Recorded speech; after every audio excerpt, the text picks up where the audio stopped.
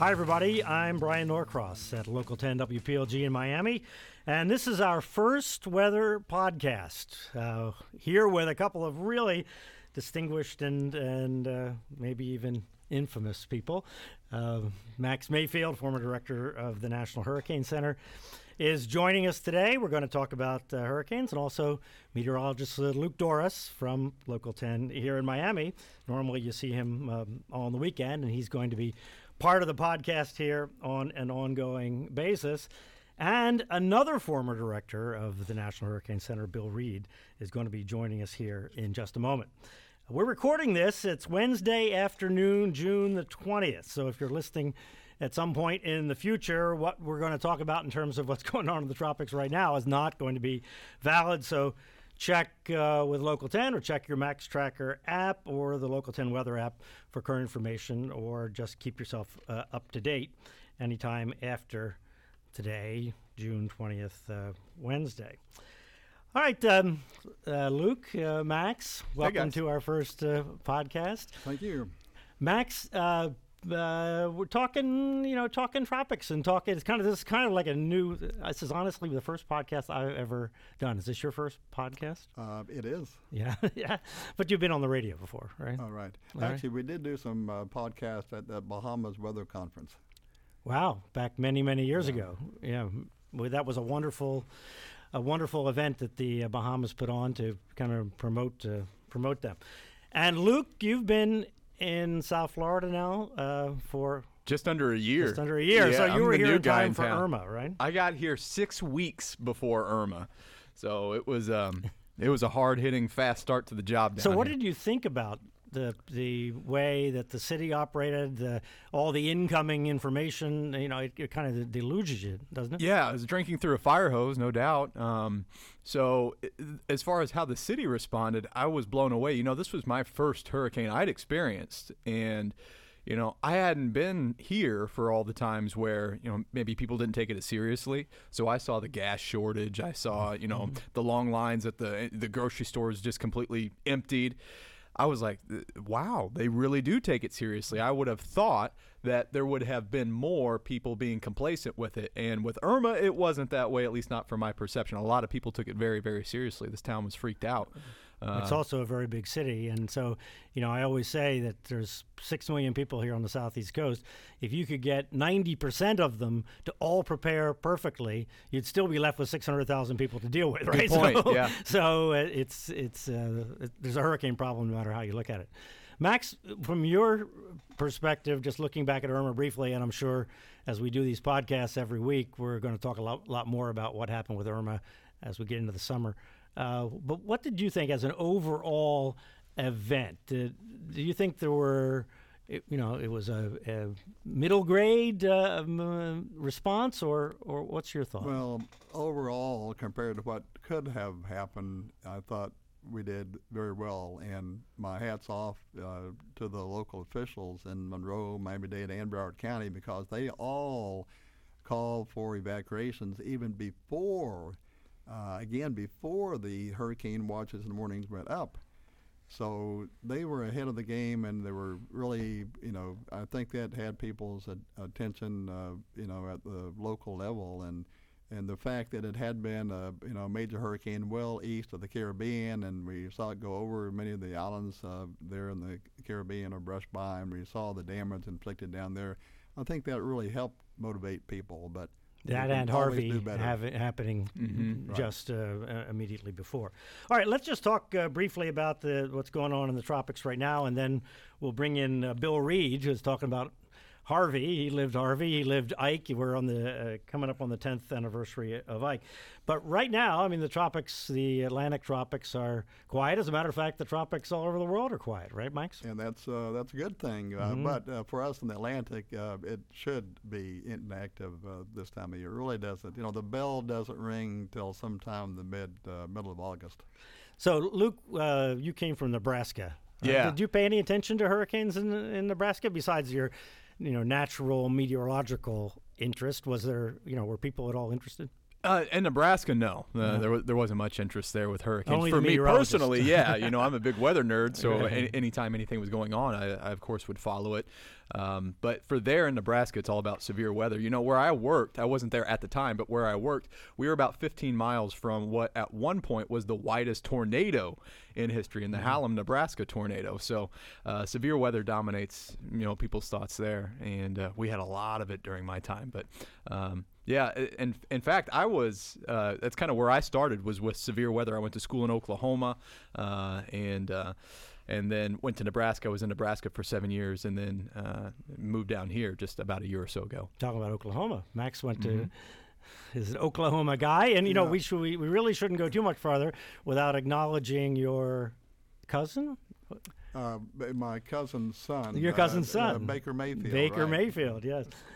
Watching him play the last couple of years, I thought, I wonder if Max is related to him. And sure enough, right? I am, and very proud of it. I wish him well. Max, the seasonal forecast, it seems like there was a time I thought people were just going to quit paying attention to this because it really does not have any impact on what you do. But I don't think that's the case. I think people pay more attention to it than ever before. What's your thought about that? No, you're right. My neighbors, my relatives, my friends, they all. The most frequently asked question I get is, "What kind of a hurricane season I'm going to have?" And I really don't get very much into that, as you know. There are at least 22 different organizations, universities or NOAA, people like that make a legitimate seasonal forecast. So the numbers are all over the place. And the point is that if there's a really active season forecast, that helps a little bit in getting people's attention. But it's simply not all about the numbers. It just doesn't matter how many we have if they're out over the open ocean. What really counts is where they make landfall and how strong their landfall. And anybody that lives in a hurricane vulnerable area, if there's just one hurricane over your community, it's a bad year. You need to be prepared. Yeah, and that's not forecastable in advance, not forecastable at the beginning of the season whether you're going to have any landfalls, let alone the numbers. No right? one is telling us where or exactly when these hurricanes are going to hit. Right. All right, let's bring in Bill Read in Houston. Bill is the former director of the National Hurricane Center, former meteorologist in charge of the Houston National Weather Service office, and is very, very familiar with Texas hurricane issues. Bill, welcome to our first podcast here on Local 10 WPLG. Hey, thanks for having me, Bryan. It's a pleasure. Bill, we're talking about seasonal forecast just as a concept. What's your thinking and experience with these things? I run pretty parallel to Max. I only quote the Colorado State because I understand the mathematics that he puts in his product, and the NOAA ones. The same thing. I studied those enough to know what they are. And then people will always ask, well, what do you think? And I tell them, because it's usually a local talk I'm doing anymore, I say, you're going to get hit this year. Yeah, act like it anyway. Why are you saying that? And I said, well, no one's ever come back to me when I've been wrong and been mad at me for that. And then when I'm right, they say, how did you know?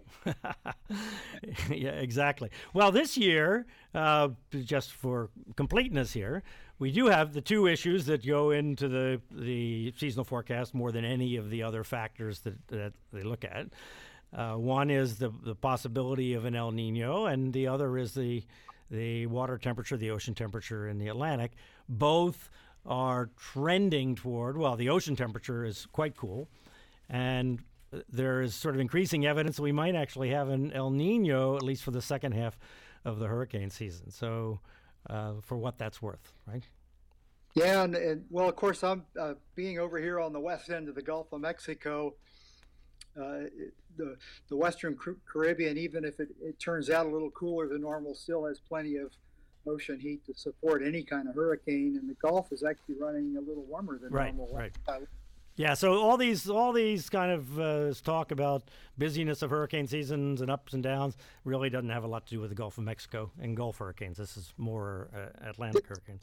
It's actually very easy to convince people over here. I slap on the screen all the tracks from the 1983 season, which was the tail end of a big El Nino, and then we only had 4 storms, but of course we had Alicia landfall here, and then people, I get it. It doesn't matter how many we have. Yeah, if you show the video of the glass from the downtown skyscrapers cascading into the street, that generally alerts people to the threat. Was that a cool year as far as water temperatures? I saw that this was, correct me if I'm wrong, June temperatures in the Atlantic, the coldest that they've been on record. Is that correct? Since 82. Since 1982. Is that when they started with records? Was 82 for those? No. No, because they have proxies for water temperatures going back more than 100 years. So there's a sense of what the Atlantic was. Yeah, everything referenced that 82 year, and I thought, well, maybe that's just when they started with Bill, the actual census. Do you know, was that an especially cool year in terms of SSTs? I have no recollection. No, I don't either. I'm not. I not be all that carried. I'm like Max. I don't get all that carried away about the numbers game, and because even in years where it's a hostile environment, we get storms. So it tends to lead people down a rabbit trail that we're not going to get big storms because it's cooler than normal. Even though it's cooler than normal, it'll still support a major hurricane. So it's kind of like an over-discussed issue. Yes, I agree with that. All right, Bill, right now going on in the Western Gulf is it's kind of a mini Harvey event, way mini, but significant in some places. I noticed this big bullseye on the Beaumont area, which is where the 60 inches of rain fell in Harvey. What's the situation? Is it being handled? Is there local flooding, or what are you hearing? It's very interesting. A tropical wave, no close circulation at the surface, came right up to the coast and basically stalled. We're in a weakness between 2 high pressure areas. Sounds familiar.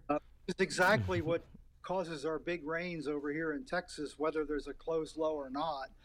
I actually did some research on that, and I'm up around 40 20-inch or greater rain events in Texas, and the vast majority of them occurred when we get in this weakness. And the difficulty with this one is not having a good surface focus.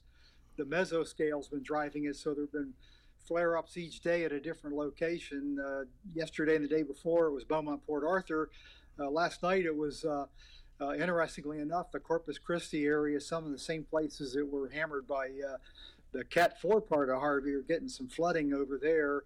But not making a lot of news is down in the lower Rio Grande Valley. There's been 4 to 6 feet of water ponded in the streets between McAllen and Harlingen, with a overnight stationary cell that was at times indicating 6 inches an hour rainfall rates.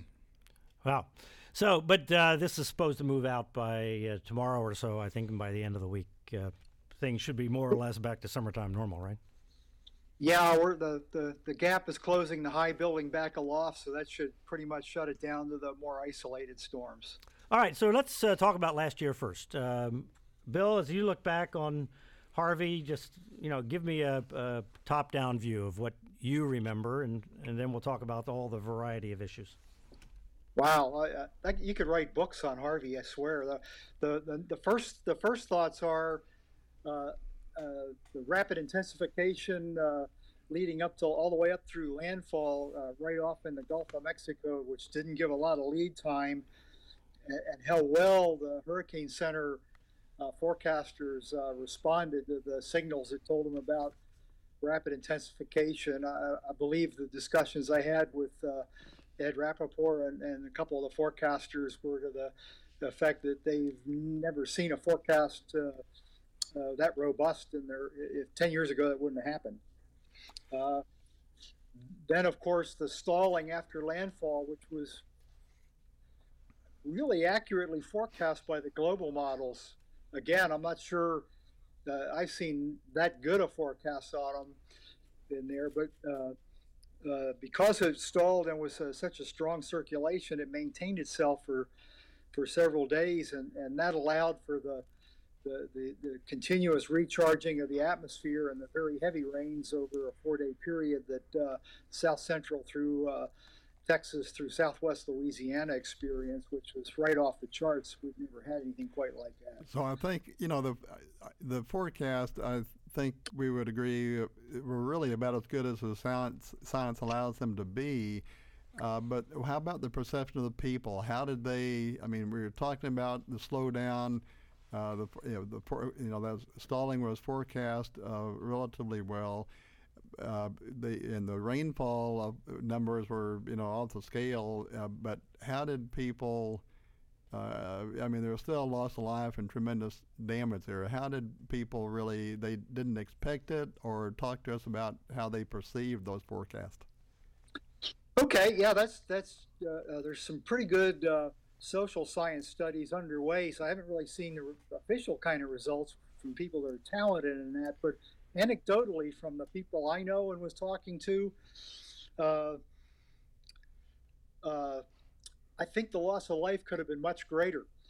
That first Saturday evening when the big rains occurred, they really got fired up after dark over the area.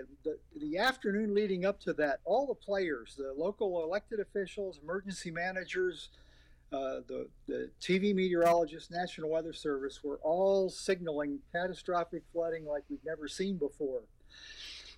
Donna and I actually went out to dinner that evening because, I looked at the forecast, looked at the radar. I said, we got a few hours before the rain starts.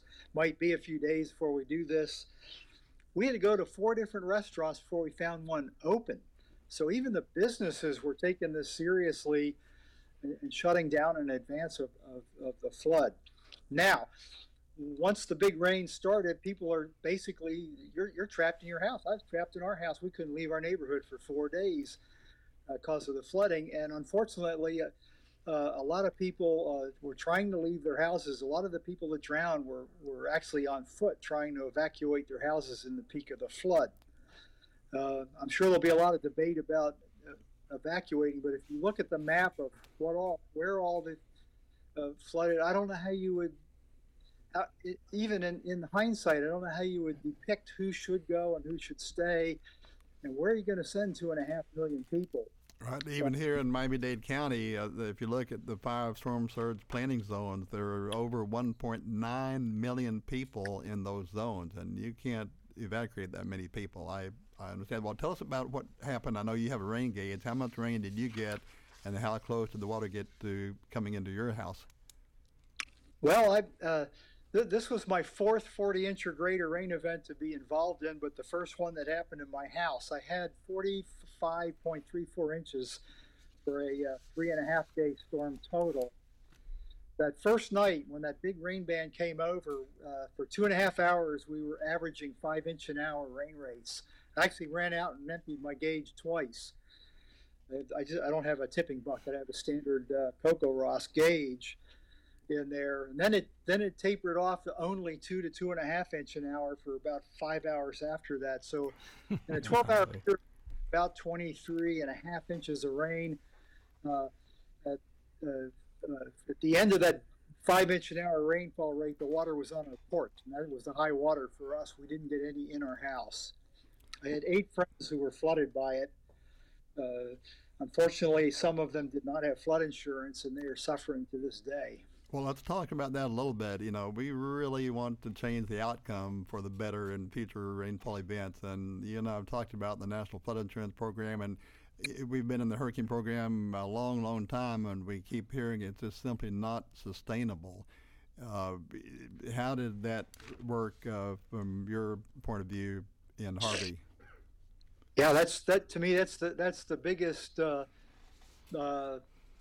painful lesson learned. You would think after big floods like Allison in 2001 and 2 recent floods that the local officials were very adamant about pointing out that a lot of the flooding is occurring way outside the 100-year floodplain. Because of our geography and the nature of the rain events we get here, almost everyone should at least consider getting flood insurance. Yet, at least in Harris County, the published data shows that maybe 35% had flood insurance of those that flooded. I'm thinking about all the warnings, all the different ways to communicate with Harvey, and how did people take them? How could they be improved? I mean, if I were living in the Houston area at the time, and there were a hurricane warning. I'm sure that there was a storm surge warning, I'm sure, for parts near Rockport and Port Aransas, and then there would probably have been flash flood warnings, flash flood emergencies. That's a lot for somebody to try to take in and understand what the threat actually is. Did we learn anything from that? And do you have any ideas on how maybe that could be streamlined, or do you think it's a good system? The ultimate goal, and technologically, I think the ultimate goal will be, unless you can get it down to the individual level, what does this mean to me? Because, yeah, for us in the business, we understand what the risks are and what the threat is, and we can dig into it. But, you got your family and a whole bunch of other things going on, and you're not a scientist and all that. Not being able to communicate your house at 505 Smith Lane in such and such subdivision is or isn't going to flood. Until we can get to that level, there's going to be the need to put out the more blanket type warnings like we do now that covers everybody, even whether they're in the threat of a flood or not. And I think that's the one thing that'll take time. It may be a decade or more before we get there, but that's where we're headed. With the geographical systems, information systems, and then the bandwidth kind of communication. It's not there now, but I think that's where we're headed. Bill, there was another article that was making its way through social media. I'd seen this and I read it. It was published in the journal called Nature, and the gist of it was, it says, the big headline, hurricanes are slowing down. Now, obviously, Harvey was its own deal, but the point of this is that the circulation of the atmosphere, especially over the tropics, is slowing down. Thus, the driving mechanism to push hurricanes along is slower. Thus, storms are moving slower. They're over areas for longer when they do make landfall. Have you read that? Did you see that? Do you have any thoughts? I haven't read the base article. I've just read some of the more popular media posts that probably are a condensed version of it, and I recognize the author's name, so I know it's from a source of someone that does good science. So, heck, the average speed at landfall over here in Texas is somewhere around 9 knots to begin with. So they're already not moving very fast in this neck of the woods. So 8 to 10% slowdown on there, while not significant, I could see where if that were uniformly across the board, would lead to an increase in the rainfall that you observe, since the speed of motion is a direct correlation in the rainfall we get. Bill, I was talking to Jeff Lindner of the Harris County Flood Control District, who became quite renowned during Harvey for his excellent and direct communication. Watching him, I was very impressed that he didn't mince any words. He said, this is going to flood, this is going to get worse than it is now, and it's not going to end anytime soon. And I thought that was extraordinarily effective, and people were really hanging on every word. At least that was my impression from this distance. So I have two questions for you. One is, can you describe how you thought the communications about the flooding was? But the other thing that Jeff and I were talking about at the time was, how do you tell people there's going to be 3 or 4 feet of rain, and how do you make a meaningful statement out of that tells anybody what to do? It's just it's so kind of unprecedented in the potential that we saw with Harvey that words did not seem adequate. I guess. I mean, it's unprecedented. It's the wrong word. We forget history softens. Allison flooded the entire downtown and the northeast corridor of Houston. To the same things were going on. It was just not as long an event. It was one night and one day, and it was over part of the town instead of all of it. The message I see coming out of in the future for the kind of flooding we get here is that if you know you're in an area that's highly vulnerable to flooding, you're well in the 100-year floodplain or the floodway, then you might want to consider getting out of there before the first raindrop falls, if we can give you that kind of lead time. Otherwise, the safest place to be is at your house and go vertical, even if it's rather draconian getting up on the roof of your house as the water gets really high, and wait for rescue, because the moving water and all the consequences that go with getting out of it. Your house is higher up than your street, so you try to leave your house, you're going into 1 to 2 feet deeper water depending on the age of the neighborhood you're in, and it's moving. So you're probably safer in your house, as horrible as that may be. I thought they communicated that quite well, as best they could. I just don't know. My friends that I talked to, one of the couples, guy and his wife in their upper 70s, their visceral instinct was to run. So when the water came in their house, they grabbed their 2 dogs, got in the car, started the engine, and immediately died due to floodwaters. And they waded their way out until someone in a boat rescued them. Rather horrific story to hear about. But he said that was all they could think about. They weren't thinking that rationally at the time. How do you break through that? I don't know. Yeah, that's difficult. All right, Bill, before we let you go, I just wanted to acknowledge the 10-year anniversary of Ike, and we'd love to have you back on here this year to talk more about that. But just in acknowledgement, I guess the right question is, many lessons were learned in Ike. Do you feel like there are still lessons to learn, or has your part of Texas, adapted and adopted plans that they should have? Actually, a couple of things about Ike that when I reflect back on it, I think there was a somewhat reduced evacuation than what we would normally see here. It was like 65% obeyed the orders.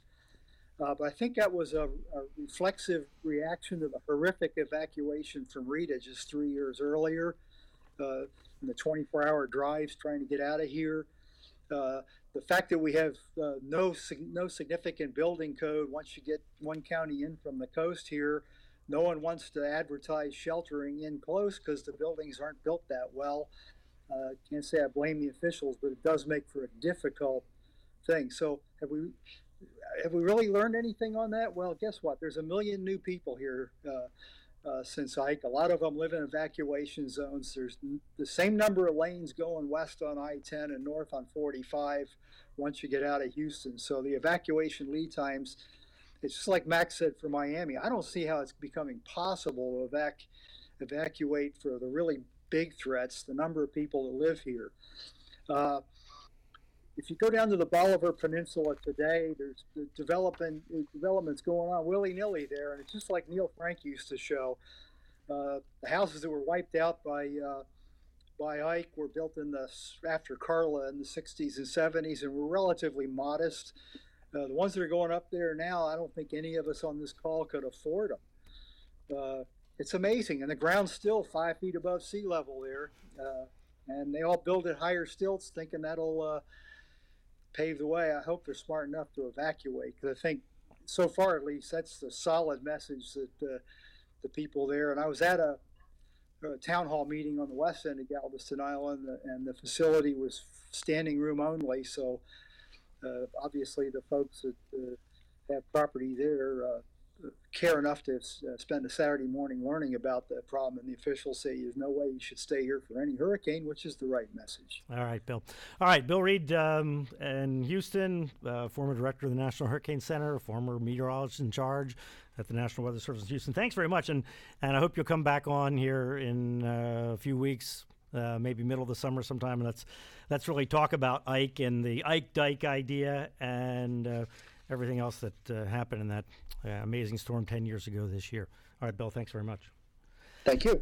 So let me ask Luke, because you're the local broadcaster. Well, I mean, we all are. I guess we're all doing local now. So this whole idea is, if there were a weather forecast here in South Florida for 4 feet of rain over the next 5 days, I mean, southeast Florida can't deal with 4 feet of rain. This is a flat place. Yeah. The water drains at about an inch a day, if it's all working right, if I recall. What do you say? I saw during, I believe it was Harvey, where the storm surge unit of the National Hurricane Center, they were doing a lot of visuals where they went up against their wall and they had, I think it was a kayak, and the kayak was X number of feet taller, or maybe a foot and a half taller than the person that was standing next to it. And they said, this is where your water's going to be. This is where you are. This is how it's going to look. And that's really, how can 4 feet, all the charts that we have, all the color tables that we have, they don't even get close to that. So there's no real efficient way to communicate it other than those visuals. And what do we do? What would we do? And how would we begin to communicate it? Max, you were here for Irene, obviously, the Irene of 1999, and the no-name storm, so-called no-name storm that became Lily in 2000, right? And we had loss of life in Irene and we the did. no-name too. That's right. And in that case, we had, I want to say, about 20 inches of rain plus or minus in the case of Irene, but only in part of town. It wasn't like in Harvey where you had this massive, incredible rainfall of more than 3 feet or 3 to 5 feet over such a huge area. Don't you think it's a significant issue here in South Florida that we haven't had these heavy rains recently in this modern paved over version of this area that we used to have, even going back into the 40s especially? Right. I do think we need to differentiate between the storm surge flooding and the inland freshwater flooding. And it's really usually the storm surge flooding that kills the most number of people. If you look at Ed Rapport's study, 50 years worth of data here in the United States, nearly 50% of people died from storm surge. Another 7% of the people died from inland freshwater flooding, but most of that loss of life in the freshwater flooding was up in the mountainous areas, like in the Carolinas. And down here in South Florida, where it's so flat, I don't think it's not going to be the same thing. We're not built like Houston is, and we're certainly not like the mountains in the Carolinas, so it's a little bit different. We can't evacuate. You mentioned 6 million people here in South Florida. We cannot evacuate 6 million people, and we're not going to be able to. It's going to be a long time before we can tell people exactly where that, if we did forecast 3 to 4 feet of rainfall, exactly where that's going to be. Well, the issue in South Florida is that you have most people living on the downhill side of the coastal ridge to the west, on the Everglades side of the ridge, right? So once the water falls on that side of the ridge, in order to drain out into the bay or the ocean or one of the rivers, it's got to get into those canals. And if those canals are super high and the tide is high from the storm as well, that process is very long. So the point is that this, we tend to remember Hurricane Andrew for the wind. We don't talk about the storm surge because the storm surge hit at a fairly unpopulated place, and we didn't have deaths, thankfully, in the houses that were hit by storm surge. And we tend to remember the last storm that came along and the last few storms that came along, and we really haven't had a big, super big flood storm in most people's memory. Now, I believe my memory tells me here that in Irene, for example, the loss of life from that inland freshwater flooding occurred when people were out in their cars driving somewhere, and they couldn't tell where the street stopped and the canal began. Right, they drove into the canal. That's right. So, and also electrocutions in that. Remember, they went out walking, and wire was down in the flooded street, and the puddles and whatnot in the street. I think most of those deaths, if you exercise a little bit of common sense, there could have been prevented, and we can talk about that later. But I think that the greatest potential loss of life is going to be from the storm surge. It's certainly going to be. It would be horrific if we had 2 to 3 feet of rainfall. But I don't think it's really going to kill people. Damage, yes. Yeah, and certainly on a large scale. Right. Exactly. All right, so let me just ask you both a question that's been circulating and being talked about here on social media. Do we need a Category 6? No. No, we do not. And why do you think, it Luke? muddies the water already. I mean, already. We just talked about Ike. Ike was a Category 2, and I've been to the Boulevard Peninsula, and I've seen, I was there last year for a wedding, and, I mean, it just devastated that area. I mean, all around Galveston, and especially that peninsula. And that was Cat 2. So, when we think of hurricanes, we base them off the Saffir-Simpson scale with the rating, and people think of the winds, but there's so much more to a hurricane that can cause damage. And, if I'm somebody that hears Cat 2 out of 6, I'm like, oh, we're on the lower end of things. We're good to go. We're going to stick around. Things are going to be just fine. That's true of Cat 2 out of 5, too, isn't it? That's kind of, I suppose, but that's maybe a separate issue. But the other thing is I saw a stat. Michael Lowry put this out, famous meteorologist, guy's incredible. And he said out of all the data points that have been plotted for hurricanes, which I assume means 50,000 or something. 50,000, 0.3% of those 50,000 were Category 5 points. Do we really need to give us another one? I don't think so. I think we need to just focus more on the impacts, no matter what the category is, because now the Hurricane Center has, I think, done a very good thing to separate the storm surge watches in the morning from the wind, the hurricane watches in the morning. So you can't, have a scale for everything. I don't think the scales have that much value anyway. We need to focus more on the impacts to people. Is there any scale? I'm sorry, Bryan. No, go ahead. Is there any scale out there that does combine? There's the integrated kinetic energy. I've heard of that. Is there anything that combines the overall threat of a hurricane? No, there's no. The problem is that exactly the same hurricane coming at the east coast of Florida has a drastically different impact on the coast than the same storm going at the Texas coast or going at the west coast of Florida. And even its angle. And the angle and everything else is so different. So coming up with any kind of storm-based scale, which is the Ike scale, tries to measure the amount of energy in the system, so that Hurricane Ike, it just coincidentally was Hurricane Ike and this Ike scale, integrated kinetic energy. The Ike scale for Hurricane Ike would have been a higher number than a 2. Because it was a big circulation, had a lot of energy in it, like Sandy. It was, technically sort of a 1, right? But it had a lot of energy in it and caused all that storm surge on the coast. But the problem is that doesn't deal at all with the impacts because it doesn't get to the differences in the various coastlines. And the size, one of the limitations to that integrated kinetic energy scale is that if you have a little small hurricane, even though it's powerful, the integrated kinetic energy is still going to be small. That's a good point. Right, exactly. All right, we want to let everybody know that we would love to have your questions, and we'd love to address your questions here on our weather podcast. And it's WeatherPod, if you want to send in a question, weatherpod@wplg.com. Weatherpod@wplg.com. We're going to be doing this every week here through hurricane season, and we'll try and have them posted. Generally, it's Tuesday or Wednesday. Anyway, we'll let you know, but that's our plan. Tuesday or Wednesday. We'll have it posted, and we really would love to hear from you at weatherpod@wplg.com. So that's our first weather podcast. And we actually went 10 minutes longer than we were sort of supposed to go. But there you go. And we were wondering if we would have enough to talk about. No problem. We have a whole list of things here to talk about. So we'll be back next week. Max Mayfield, thank you so much for coming in and joining us to kick this off. My pleasure. All right. And my partner, Luke Dorris, will conjure up something for next week, and we hope all of you will download us and tune us in. All right. Have a good week. See you next week.